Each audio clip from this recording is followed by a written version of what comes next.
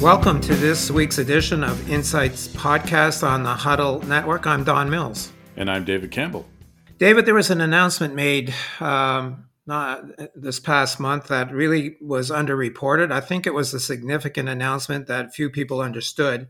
And that announcement was the announcement by BioVectra in cooperation with the various levels of government to develop a manufacturing unit in PEI that would produce mRNA vaccines in Atlantic Canada. This is big news for a couple of reasons. First of all, that it's being done in Atlantic Canada. Normally, we don't get the opportunity to participate in these kinds of national events. And it also really addresses the insecurity of critical supply networks to produce these kinds of medicines in Canada, which, as we saw in the early part of the pandemic, was a real problem. We had to wait for other people to send us vaccines before we could start vaccinating Canadians. This is one of a couple of announcements across Canada where Canada will repatriate its ability to produce its own medicines. So it's a big news story, and no matter how you cover it, but it really got very little play. And I think that's why we thought that it's important to follow that announcement up with an interview with the CEO of BioVectra, Oliver Technow. And it turns out to be a very insightful conversation.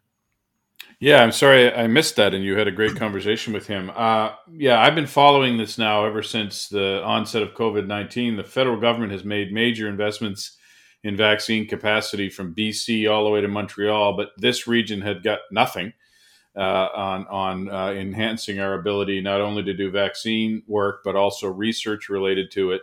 And so I was grumbling about it. I have been grumbling about it. And so when we interviewed the head of the Bio Alliance here, you and I, he told us to stay tuned. And of course, a few weeks later, we heard the announcement. So that was really great news. I'm not sure why it's not considered a bigger deal here. I think maybe the media is just preoccupied with other things. But you're right. This is a major, major investment in, it takes particularly Prince Edward Island, but it takes the biosciences sector to another level on PEI, and I would argue across Atlantic Canada. And that industry is growing very strongly across the world as people age, as there's a need for better healthcare, new technologies, new medicines, new vaccines, and we need our share of that action. And this is a really good example of how this region can compete and win in that area. Yeah, so this is a $80 million public-private investment. The company's investing a lot of its own money in this new state-of-the-art vaccine facility that will be located in PEI. But at the same time, BioVectra has a facility in Windsor, Nova Scotia, and that facility works hand in hand with their facility in Charlottetown and will be upgraded as part of this whole process. So it's good news for both those sectors in Nova Scotia and PEI.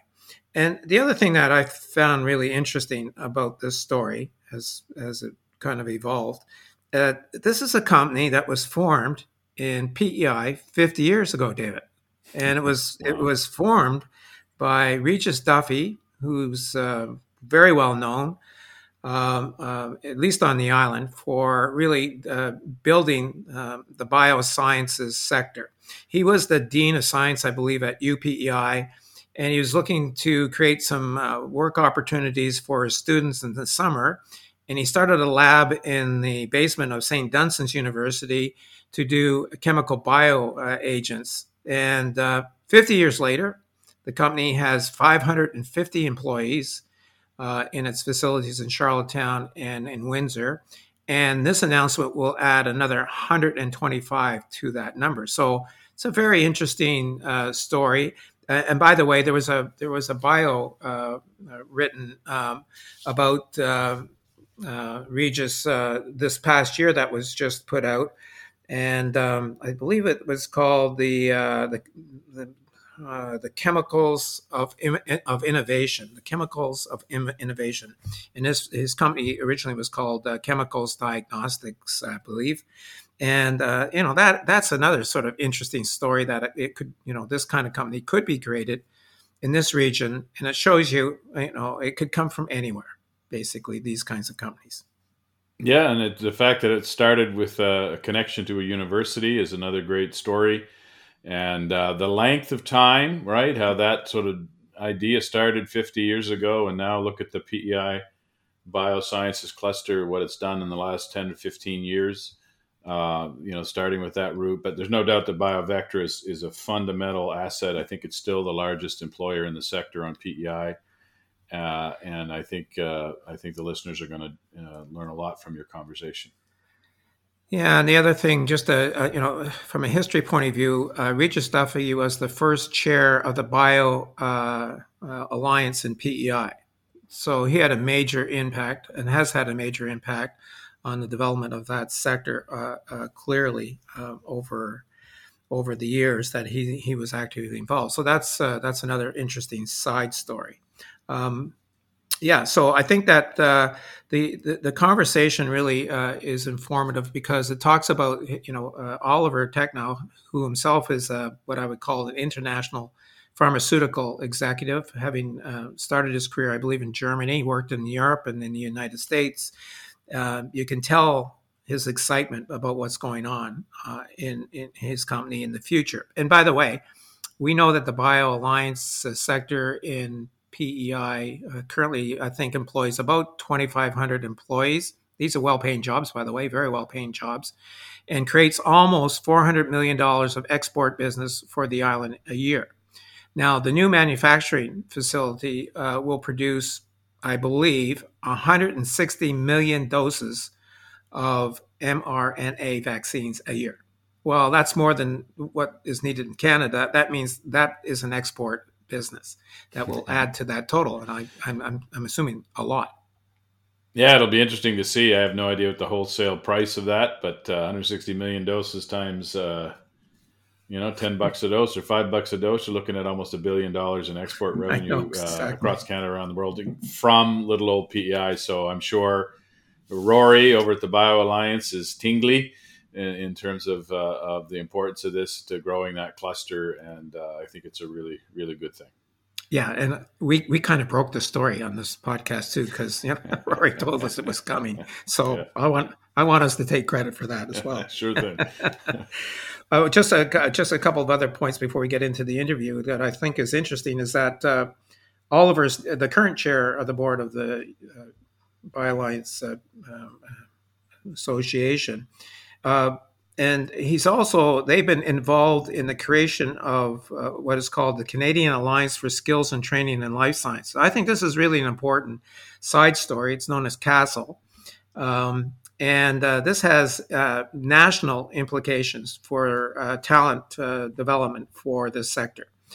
This is a story I think that we need to do separately. I know the CEO of CASL, and I think that we should have her on the program to talk about this because almost every podcast we do end up talking about labor requirements and the challenge finding those labor requirements. So I think that will be another story that we can follow on from that. But this has also been created on PEI. This organization has been created on little PEI that will serve the entire biosciences sector in Canada. So that's a real tribute to what they've done over there. Small but mighty. Small but mighty is right. So with that short introduction, let's have a listen to my conversation with Oliver Technow. Oliver, welcome to the Insights Podcast. Oh, the pleasure is mine. Thanks for having me. Yeah, let's begin by finding out a little bit about your background. You've had a very interesting career. Before joining BioVectra in, I guess, 2015, you worked in both Europe and the United States. What has been your path to your present role? Yeah, I find it always very difficult to talk about myself, Don, but maybe just to provide some perspective, because I think it helps understanding what draws me or drew me to BioVectra, and what gave me the conviction and to see this organization as a true Canadian anchor company evolving. So it goes back to Germany, as you said. I started in the pharmaceutical industry, really on the commercial side of things, in an organization that nowadays is known as Fresenius Medical Care. It's a very, very big organization these days. Back then, when I worked there, much smaller, much more kind of focused on certain offerings. But I learned my pharmaceutical marketing type of armamentarium at this organization, and then had an opportunity to join a Japanese pharmaceutical company, Eisai Pharmaceuticals, who were just on the verge of globalization, and they were looking for individuals to join them on this journey, in particular in Europe, to build out the European headquarters and European affiliates. And I was actually very, very pleased to join them, just because you gotta look at this as really almost like one of those stories, right? I mean, I think in the early days when I started there in 1997, I think there were 3 or 4 people, right? I mean, very small organization, and you were just kind of feeling lucky to even have a chair at your desk. But this evolved very, very quickly. Eisai Pharmaceuticals is one of the top 3 pharmaceutical companies in Japan. They're publicly traded. So we were just at the forefront of building an organization that was then looking to bring some really very innovative medicines into the European market. I worked on a product that was targeting the symptomatic treatment of Alzheimer's disease. And once you get into these type of areas, in particular, kind of dementia, Parkinson's disease, I mean, those are very impactful, right? I mean, it gives you a true sense of how complicated patient journeys can be. And, you develop a true relationship to what you do, basically almost like a purpose proposition. So I found this incredibly rewarding. And through the years, I launched this product in Germany, being responsible for the launch of it there. Got seconded to a European role, helping other European affiliates kind of do the same. It was quite a successful story for the organization. And over the years, we built out a quite an impressive franchise in the area of neuroscience. So very framing for me back in the days, quite insightful. Learned unbelievable lot, and in particular, as I said, I think it started to really shape my whole perspective on how important it is to understand what patients go through in their journeys, and what can you do to contribute to making life better for them, or providing hope. So that this whole aspect of caring for what we do here at BioVectra is probably grounded in this experience for me personally. So. And then, over the years, I had an opportunity to work a little bit on global projects for this organization, and an opportunity simply arose for me and the family to relocate to the United States in 2007. So Eisai Pharmaceutical kind of appointed me to their head of global marketing, and at this point, I oversaw the entire research pipeline from a commercial perspective for this organization, really kind of making sure that what we put out there was meaningful for patients across the globe. We launched a number of products in that time over the coming years, and particular in the area of epilepsy and oncology. So rather impactful experiences, again, very connected to patients and patient representatives, really. As I said a few minutes ago, important to understand the journey and what it actually means for individuals to go through this. And then, did this for a number of years, helped the organization to build out another muscle, so to say, in the area of established products, which is kind of a portfolio of products that, is nearing the end of its life cycle, and you're kind of trying to understand how you can, work on these products commercially successfully. And was appointed for another very important step in my career. I was given the opportunity to be the president and general manager of the Canadian affiliate for this organization. And this is where my Canadian love story starts, I should say. I came to Ontario and helped building out this organization and its footprint in Canada. And if you grow up in Europe with all the appreciation for a little bit more of kind of a social systems that exist over there, and then you go to the United States and live there for a while, and you get the appreciation for the conveniences and for some of these very important aspects of life there too. So it feels like Canada is almost like the perfect blend of both, right? So it almost feels like this is for a European who has a U.S. experience. Canada is a match made in heaven. And in this time building out this organization, there was obviously an opportunity to kind of interact with a couple of stakeholders in the country to make sure that this organization is understood. And I think that set the foundation for what then actually kind of transpired in my next step when I joined BioVectra. And how did that happen? Nothing really fancy to it. It was just an opportunity after a long career at Eisai to kind of take another step in my development, and it felt extremely appealing to be offered working with an organization that was at a really pivotal stage in its development. Right? I mean, it was at that time 45 years old. The existing management was just going through an exit, and the then owners, Mallinckrodt Pharmaceutical, were looking for somebody with a background in Canadian business who can take a fresh look at this organization and help them understand what to do with it, right? Because Mallinckrodt is a pharmaceutical company, not necessarily experts in CDMO work. And I thought this is fascinating. I was really looking forward to it. And, I remember vividly flying in early July 2015 with literally never been to Prince Edward Island. I had no idea what was coming my way. And again, it was love on first sight.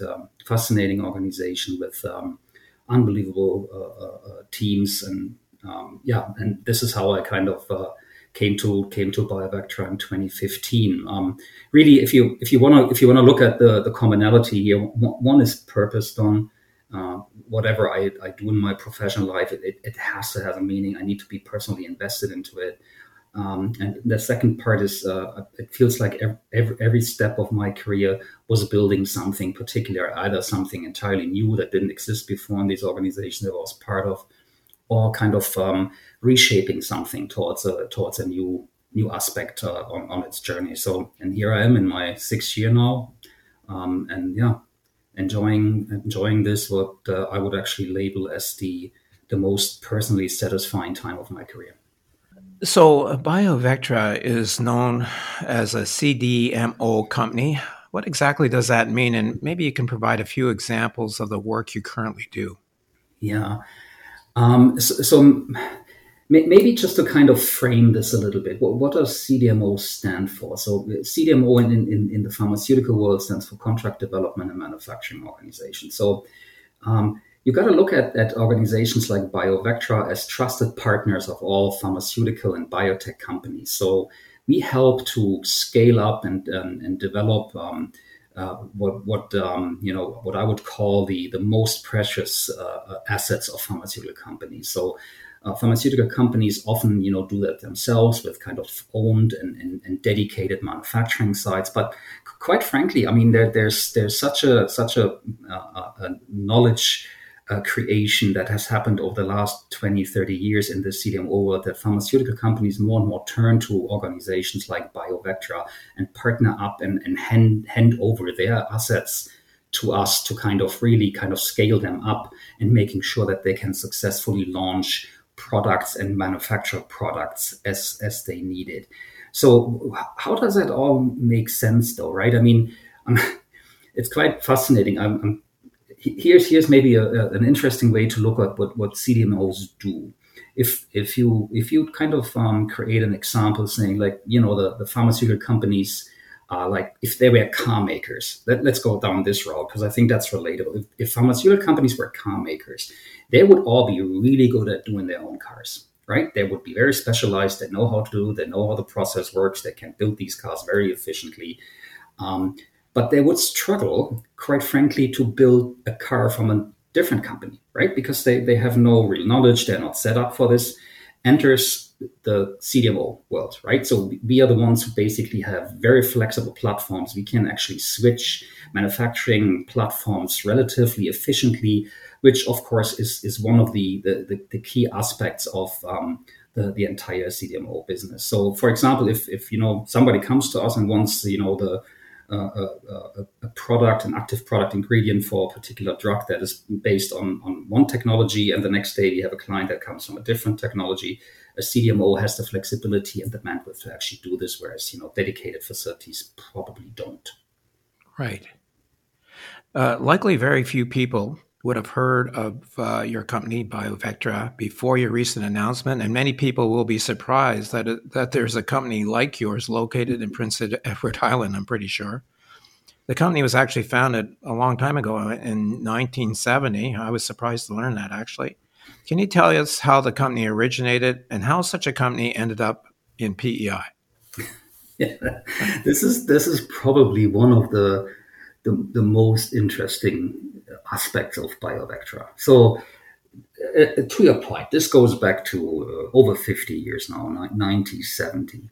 The back then Dean of Science at UPI, Regis Duffy, I think got a little, sad that all his students, when they graduated, wouldn't find work in the area. So, and he just, I think when you talk to him, you realize he just simply, had the ambition and decided that he wanted these young people to have an opportunity to work locally. So, and here starts one of the, I would say, most interesting cliche stories that I can think of. We hear this all the time of these big biotech and technology companies that start out in a garage. Well, I can tell you that is exactly the story of BioVectra. So Regis Duffy founded this company or its predecessors in his garage. So, and helping his chemistry graduates to work on diagnostic chemicals in his garage. So unbelievable entrepreneurial spirit, unbelievable foresight.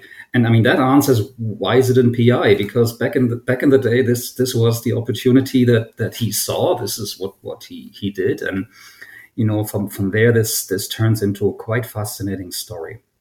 So over the years, over several iterations, as I said, it started with diagnostic chemicals and a lot of growth. And as I understand, a number of difficult years, of course, too. Over time, this organization, I think, kind of took really off early 2000s when a new facility was built up at the Charlottetown airport. And that put this organization on a different trajectory. And then again, over a couple of iterations, this turns into what we today know when we look at BioVectra. Maybe to give some context here, Don, and if you would go back to 2019, we were approximately a little over 300 people. Today, we are probably 565 employees. So even in the last two and a half years, an incredible trajectory, an incredibly growth story for this organization.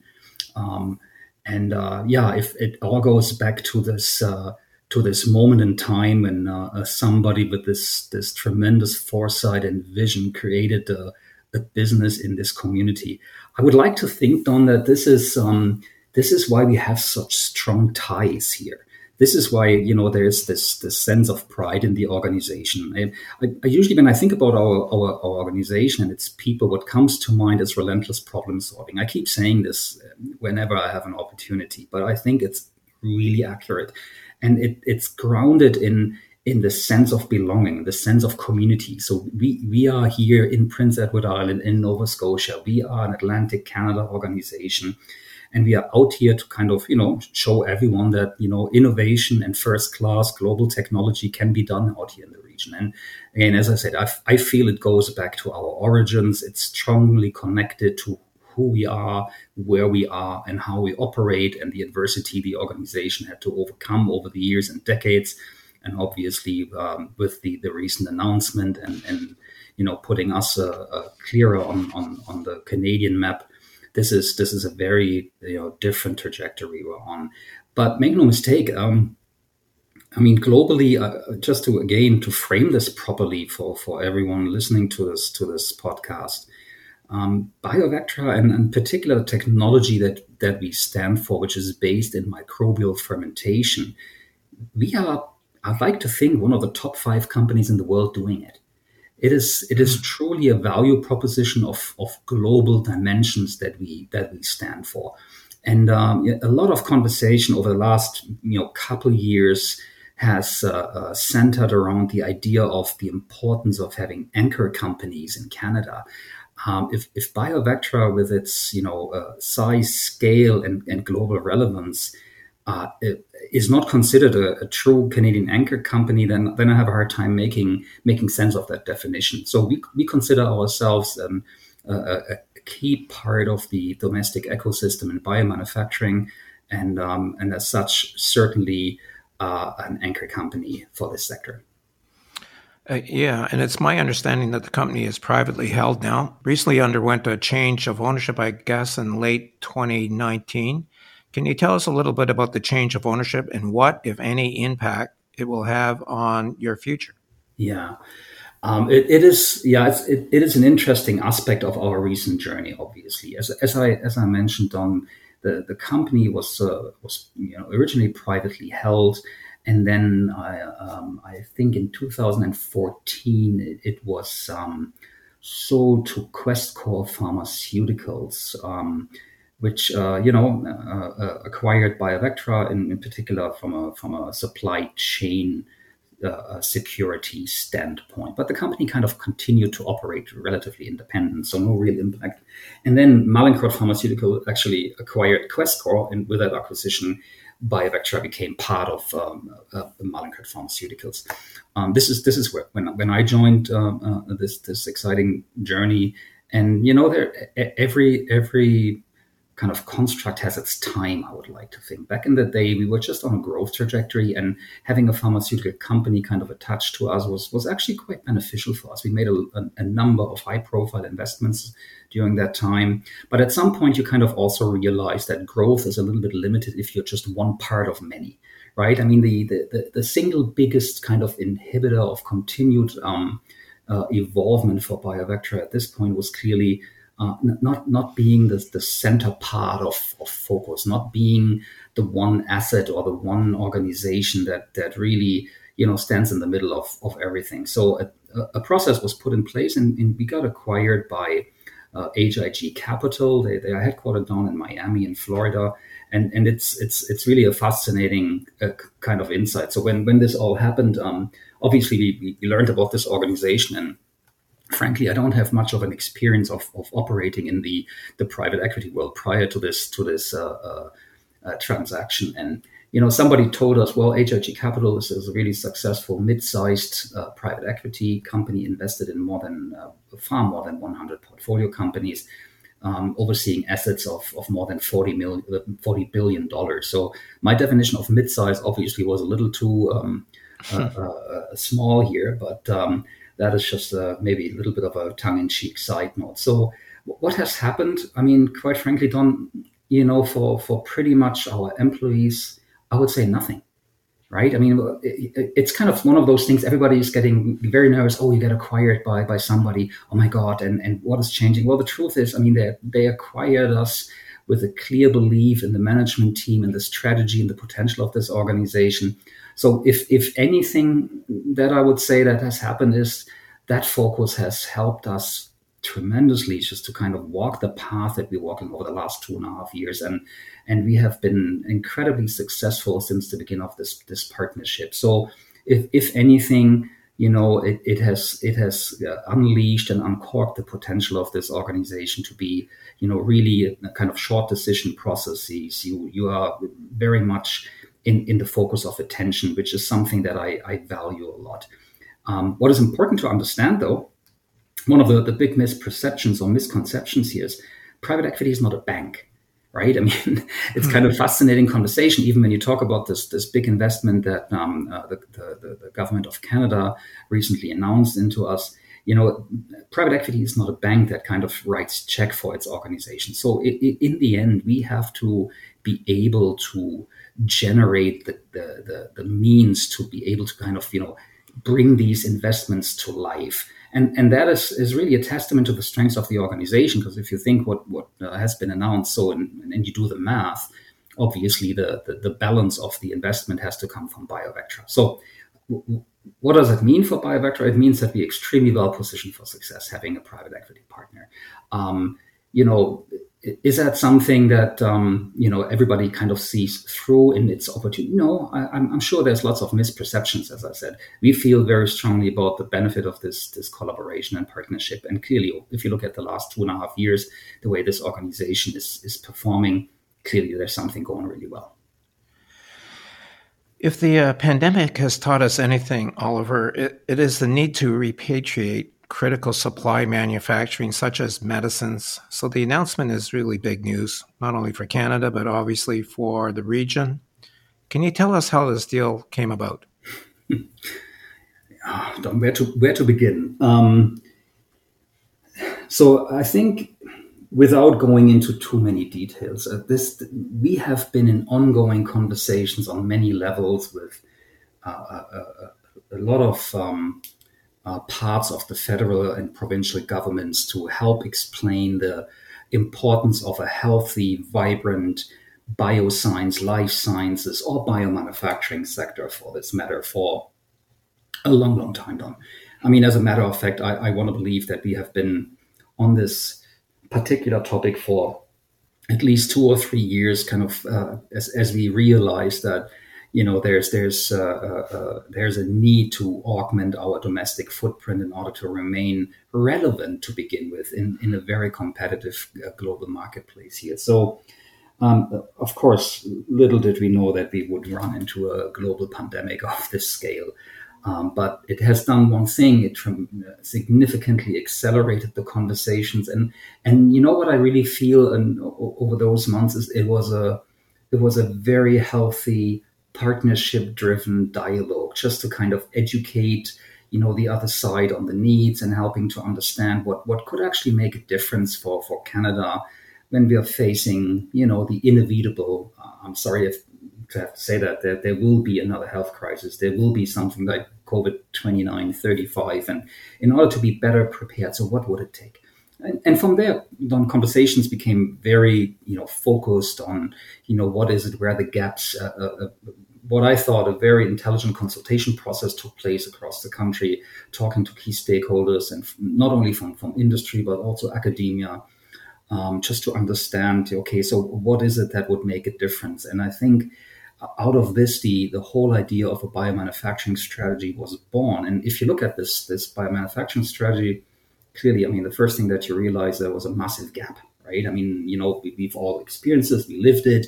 In the beginning of the pandemic, the only path for getting vaccines for the population was a procurement strategy, and that was a function of the lack of available domestic manufacturing, lack of available domestic pharmaceutical companies being research-wise invested into this in Canada. So procurement was the way out, and quite frankly, it worked really well. I mean, if you look at the global data nowadays, I think Canada has done really well in this context.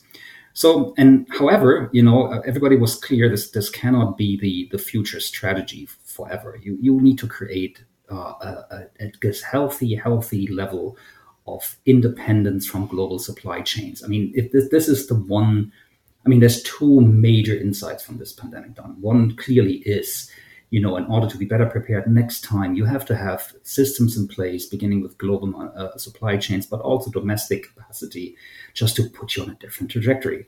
There's no way out. And the assessment was clear: Canada isn't doing particularly well, so let's change it. And, we are only one part of many announcements in the last 1.5 years. So I would like to think that we are on a very, very good trajectory to that extent. The other one is talent. That's actually the almost underrated part of this pandemic. I mean, people have, taken this opportunity to rethink what matters to them in life, right? And all of a sudden we see a lot of folks start to kind of devalue, the professional life and put, quality of life more in the focus. And that created a fascinating new dynamic in the broader talent and skills area, not only in Canada but truly global. But anyhow, so yeah, and here was basically a very good match. You have an organization that has a fantastic reputation in the market. Bivector is in the global markets for 50 plus years, as I said earlier. The Canadian government was obviously being tasked to investing taxpayers' dollars into a solid and reliable source that actually creates benefits for Canadians, right? So wonderful opportunity for these two sides come together. And over the last few months, we have exchanged concepts and went through a very rigorous due diligence, obviously, by the Canadian government to make sure that the plans are not only really solid, but the organization is in the right mindset and shape and has the right systems in place, can ensure the quality. And we in the end came to an agreement, and this deal was announced. Yeah, so let's just talk about that announcement. You're going to be expanding into the manufacture of mRNA vaccines. Obviously, this is a public-private investment of nearly $80 million, as I understand it, to see the creation of a state-of-the-art vaccine facility. I guess that's going to be built in PEI, and your facilities in Windsor, Nova Scotia, will be upgraded. Can you just talk about the division of the investment between both facilities and maybe the number of jobs that will be created as a result of this announcement in both provinces? Yeah, let's kind of frame this a little bit just to kind of provide context here. So, when you look at an organization like Bivector that has facilities in several provinces, so we are not necessarily thinking about this in a provincial definition, right? I mean, for us, we have locations, and between these locations, a constant flow of work, constant exchange of capabilities, certain processes literally kind of build on each other as they're being performed in our sites in Prince Edward Island, Nova Scotia. So as much as I have full understanding that everybody is very interested to kind of get this delineation between the provinces, for us as an organization, it doesn't really mean that much. Right. We build our space, capability, capacity, where it fits and where it makes the most sense from a broader kind of processing flow perspective. But anyways, just to kind of provide that perspective. So the way this will play out, and you mentioned it, Don. The majority of the actual construction work associated with that investment will happen in our facility in Prince Edward Island. And, the reality is we have a very supportive provincial government. We do have, obviously, a significant footprint in the province, in Charlottetown. That makes kind of this expansion work much more efficient for us. We can use existing utility structures. We have an existing footprint. As I said, we do have the majority of our employee base in this province. So, I mean, there's a number of factors that kind of led to the decision to build it this way. But it also should be noted there's an important component in Nova Scotia and our facility happened there. We just as we speak, we're building out another cutting edge, globally leading manufacturing technology. We are using single use facility capabilities, or we're building single use facility capabilities in our site in Windsor, which then will feed into the broader mRNA manufacturing stream. So that all goes to say, Don, that this is something that kind of is located in our various facilities, and the way this plays out, we do have a heavy focus of what we call the biologics side of our business in Nova Scotia. The small molecule side is mostly represented in Charlottetown. However, the base of all that we do is, I mentioned it before, is the whole concept of microbial fermentation. And so we kind of build out this facility. It's an expansion of our existing footprint in Charlottetown. What does it mean in terms of jobs? So that's what I mentioned when I said there's this benefit for Canada, the benefit for Canadians, which you as an organization, when an investment like this is being made into you, obviously this is not free money, right? I mean, that's very important to understand. I find it always fascinating. It's mind-bending that there's even a thought that this is free money. It is not free. I mean, that money comes with, obligations. It comes with a lot of scrutiny. As I said, it's a very, very, intense due diligence process that you go through as the recipient of this. And it's also very important to understand that, the majority of that you have to pay back. So it's not that this is literally just a check wrote for a private sector company and then let's see what happens. That's really not the case. So important on these benefits is we commit to a number of important things. It's the jobs. I mean, always one of those metrics that everybody can relate to pretty easily. As I said, we are around 550 employees at BioVectra. With this expansion, we will add at least another 125. So by the end of it, just by sheer math, it's going to be 675 people working at this organization. But I kind of frankly, this is kind of almost like a snapshot because we continue to grow in other parts of our organization too. So, but again, you define these metrics, you sign up for these metrics. And so this is one aspect that I think is important for Atlantic Canada. The other one is that we continue our anyways quite intense part of academic collaborations and bringing students into the organization, giving them an opportunity to work in this field with a leading organization in Canada. The really cool part of all of this, Don, is that it's not only that we're building this mRNA capability, but we're doing something that it's almost like a first for Canada. So we're adding what is called the fill and finish capability, which is another major part of the Charlottetown construction. So what it actually does, we might be the first company in Canada that can go end to end, so all the way from small scale in the lab to actually fill and finish active product ingredient in our facilities in Atlantic Canada. And quite frankly, that gives us, again, a sense of purpose, but we're also quite proud of this because it actually means that we can literally in a time of need, in a time when we have to step up and have to fight another health crisis, we can actually bring a very, very meaningful contribution to Canada right out of the Atlantics. Well, let's just talk a little bit more about the new manufacturing facility. When will it be operational? Yeah. So, I mean, there's a couple of milestones, Don, that are important. I mean, when you build a facility, you have the construction aspect of it, but then you go through qualification, validation, and then, regulatory authorities have to literally give you the blessing, right? So there's a number of steps that need to be taken, but let's focus on what we have immediate control over. So did I just say that? Because we don't have immediate control over Mother Nature. So the most important part of when we can actually break ground is the fact when the winter allows us to do so. So we expect this to be in April next year.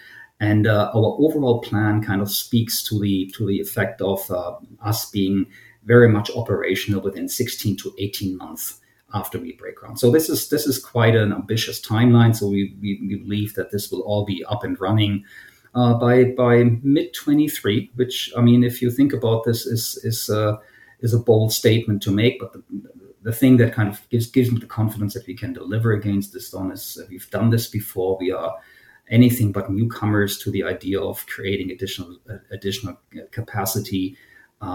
We've just recently completed that another major expansion in Charlottetown. And if you look at Windsor, for example, that's a project that has gone on since 2017, and we invested more than $110 million in this project. So, I mean, those are significant projects, and that gives me, and looking at where they stand nowadays, gives me the full confidence that we will be able to deliver against them. Can you provide our listeners with some understanding of what your manufacturing capacity will be for vaccines once the manufacturing facility is completed? Yeah, I guess we can frame it properly. So no vaccine is like the other, right? I mean, it depends on the process, it depends on yields, but I mean, if you were to take the Pfizer or BioNTech, which I would like to call it, having been born in Germany and being proud of this company, or the Moderna vaccine, we could probably do the equivalent of 160 million doses a year.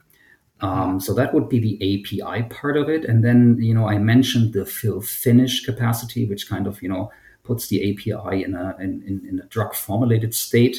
That's another 77 million doses a year that we can actually do on site in our facility when it's fully operational. So you do the math, right? I mean, we have 35 plus million Canadians. So, I mean, we could probably within a year single-handedly kind of make sure that the demand for Canada has been taken care of if we were the ones to produce a vaccine in the future. Plus, be an export opportunity, obviously. You know what? Actually, I'm glad you mentioned this. Now, it's the part of the commitment is. I mean, of course, the primary type of motivation is to ensure we are in better shape going forward from a domestic perspective. But look, what are we learning right now is, we got to get a decent to a real number of vaccinations across the globe. And what stands in the way is the fact that a lot of countries currently don't have vaccines. So building excess capacity that then can be used to, supply vaccines to countries that either don't have the capacity or don't have the financial means, I believe is a critical component in a better management of future health crises. Just to switch topics a little bit, you are currently the chair of the board of the PEI Bio Alliance. We actually featured the Bio Alliance in a recent podcast, had Rory Francis on as our guest. That's a really good example of a successful economic cluster. It's one of the reasons why we featured it. It shows that even small communities like PEI can be incredibly successful if they have a vision and a strategy, I guess. The announcement to manufacture vaccines will clearly boost this cluster further, but it will also stress labor requirements. What are your strategies to recruit people in general to PEI Nova Scotia and specifically for your expansion? Yeah. Look, Don, this is probably the single most important aspect we have to all come together and figure out. So number one, I mentioned this earlier, the whole change in quality of life, vis-a-vis professional life, and the importance of such for people these days is one aspect. But also, make no mistake, I mean, the concept that Canada is pursuing of securing domestic capacity, guess what? A lot of countries are doing this. Mm-hmm. What does that mean? So talent that is experienced to bring these concepts to life are at a total premium out there, right? So there's a real stiff competition for talent across the globe. So in order to attract these individuals to Canada, and we all know how important immigration is for our domestic economy. In order to attract these highly skilled individuals to this country, a lot of things have to be put in place. You have to have very seamless immigration systems in place. You have to be competitive in terms of, the packages you offer. Quality of life comes clearly into play, which I consider, of course, one of the major advantages of Atlantic Canada. But this is only one aspect of finding the talent. And then, the other, and you mentioned the PEI Bio Alliance. I'd like to, and I remember hearing Rory speaking about this in your podcast. We have taken the development and creation and and upskilling of talent into our own hands in Atlantic Canada. And it's the Canadian Alliance for Skills and Training in Life Sciences, also known as CASL, which is currently being managed out of the PEI Bio Alliance. Don, I'd like to be bold here. We'll change the way we source talent for biosciences, life sciences in Canada. So we struck an exclusive agreement with an organization in Dublin called NIBRT, NIBRT, the National Institute for Bioprocessing Research and Training.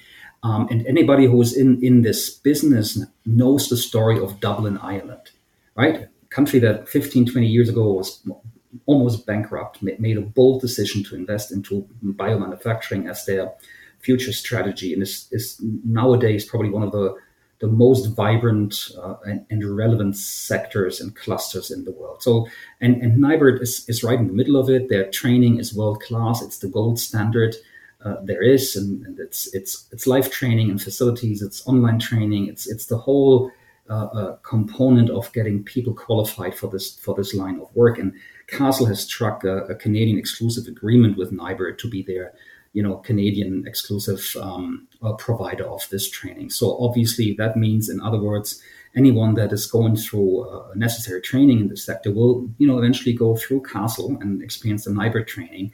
we're planning to have training facilities in PEI in the not so distant future. So you get the idea, right? I mean, you basically have a component of online training, you have a component of live training. A lot of that will happening in the Atlantics.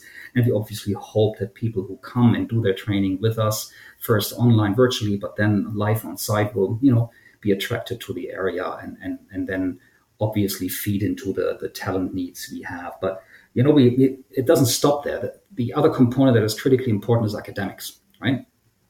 Look, and it's probably not a very popular way to look at it, but I personally believe that that one of the fundamental challenges in building meaningful talent is often in a misalignment between what actually industry needs and what academic teaches. Right. So, I mean, kids that actually come and graduate from universities are not necessarily, business ready. So you will have to work collaboratively and change in curriculum, augment curriculum, try to gain an understanding of, what is it that makes kids successful in business, right? Besides the academic foundation. So enters Castle again. There's an academic arm that is currently bringing 4 schools from the region together. And we're obviously aiming to kind of get additional supporters in, which will, provide a curriculum that has been built between industry and academia in this sector, so that kids can graduate and then being meaningful contributors in this sector right away. Which I think, if you think about this, it brings reskilling. Reskilling is another component. You have upskilling through the NIBRD component, and you have the academic path all under the Castle kind of umbrella. A huge component to create this talent. And just to give some confidence here too, BioVectra has hired approximately 150 new employees throughout the pandemic, and we have onboarded them successfully. So we know a thing or two about how to kind of find talent and get people into the organization. We work very successfully with the provincial governments on immigration strategies. So that's the mixed on. This is how we see this all happening. But I also want to kind of raise the finger and saying, not everything is sunshine and rainbows. So we have a couple of limitations to overcome too, right? I mean, if you are a world-class talent coming from another country, and the first thing I have to kind of break news to you is that you have to wait several years to get access to a GP or a family doctor. That's just not ideal, right? And then you have housing situations with low inventories and rising prices, which kind of gives me concerns about losing some of the quality of life and overall economic advantages in the region. Look, I mean, there's a lot of work to do, but the components are in place to source talent from across the country, across the world, to continue to build out the importance of this sector in Atlantic Canada. Well, I'm glad you mentioned Castle. I'm very impressed with that initiative. It shows the power of the cluster that has been developed in PEI, because this is actually potentially a national play to create a talent pool for this sector. So it's another great example of innovation happening in PEI. So thanks for mentioning that. It's and a friend of mine, Penny, is running that. So I'm happy about that as well. We are extremely lucky to have her in this position. Let me say this here publicly. Yeah, exactly. Just a couple of other questions, and before we finish, you were appointed by the Government of Canada to the Health Bioscience Strategy Economic Table. That's a bit of a mouthful. Can you just tell us a little bit about the work of this group and how it has or will impact the bioscience sector in Atlantic Canada in the future? Yeah, look, this is actually a really, really good point. So it's almost like bringing this all together. So where did this all started? This whole idea about Castle and talent and the assessment of where the bioscience domestic ecosystem will go. So enters the Health and Bioscience Economic Strategy Table, and to your point, that's a mouthful. So that's why we call that HBES. That kind of was a little easier for us, who were part of this group. So this was literally created, I think, in 2017 by the federal government under the auspice of the Innovation, Science and Economic Development Ministry, Minister Baines back in the days. And the idea behind was to identify 6 kind of industries that Canada felt we have a really good foundation. We should be world leading in this, But what is missing? What do we need to do in order to kind of capture this global leadership position? And one of these tables was the Health and Bioscience Economic Strategy table. And so it was a new model for collaboration between industry and government and other stakeholders. Most remarkably, it was actually industry-led.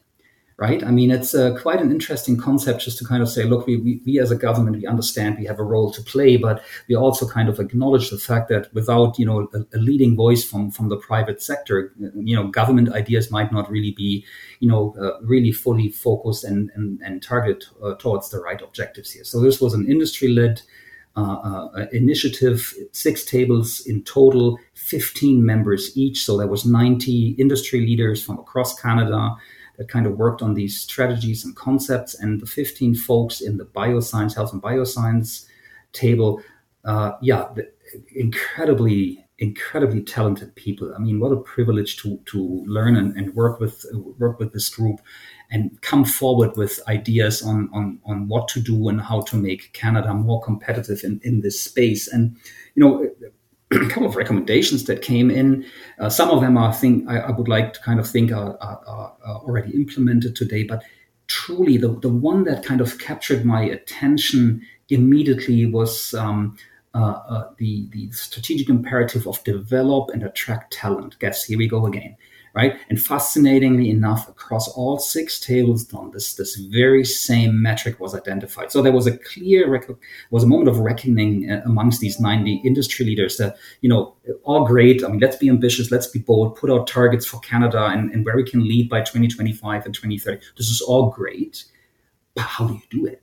Right? Where do the people come from to actually provide the leadership, do the work, and get this all kind of implemented the way we were envisioning this? So I had the ultimate pleasure to be part of this sub team for skills and talent. And after this was all done in 2018, this thought kept spinning in my mind. So how we are doing this, looking at my company in the Atlantics, an area that traditionally kind of struggles to have this depth of talent for all kinds of jobs out there at our disposal. What can we do to change this? And this is I think I'd like to kind of think about this in a way that this probably was the moment where Castle in the end was born, in conversations with Rory and others to kind of see, look, we have an opportunity to take matters in our own hand. We need to lead. We feel we have the systems in place. We have the BioAlliance that has shown time and time again that they can bring ideas to life.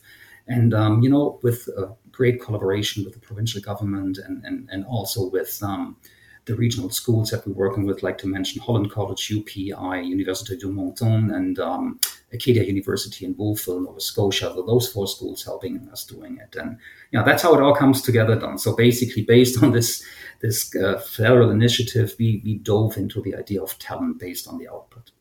One final question. I just want you to, tell us about your optimism for the future of manufacturing medicines in Canada. What do you think? Probably going back to what we touched upon earlier a little bit. So here we are in 2021. It's December, and soon to be 2022. We're still going through a major disruption in global supply chains.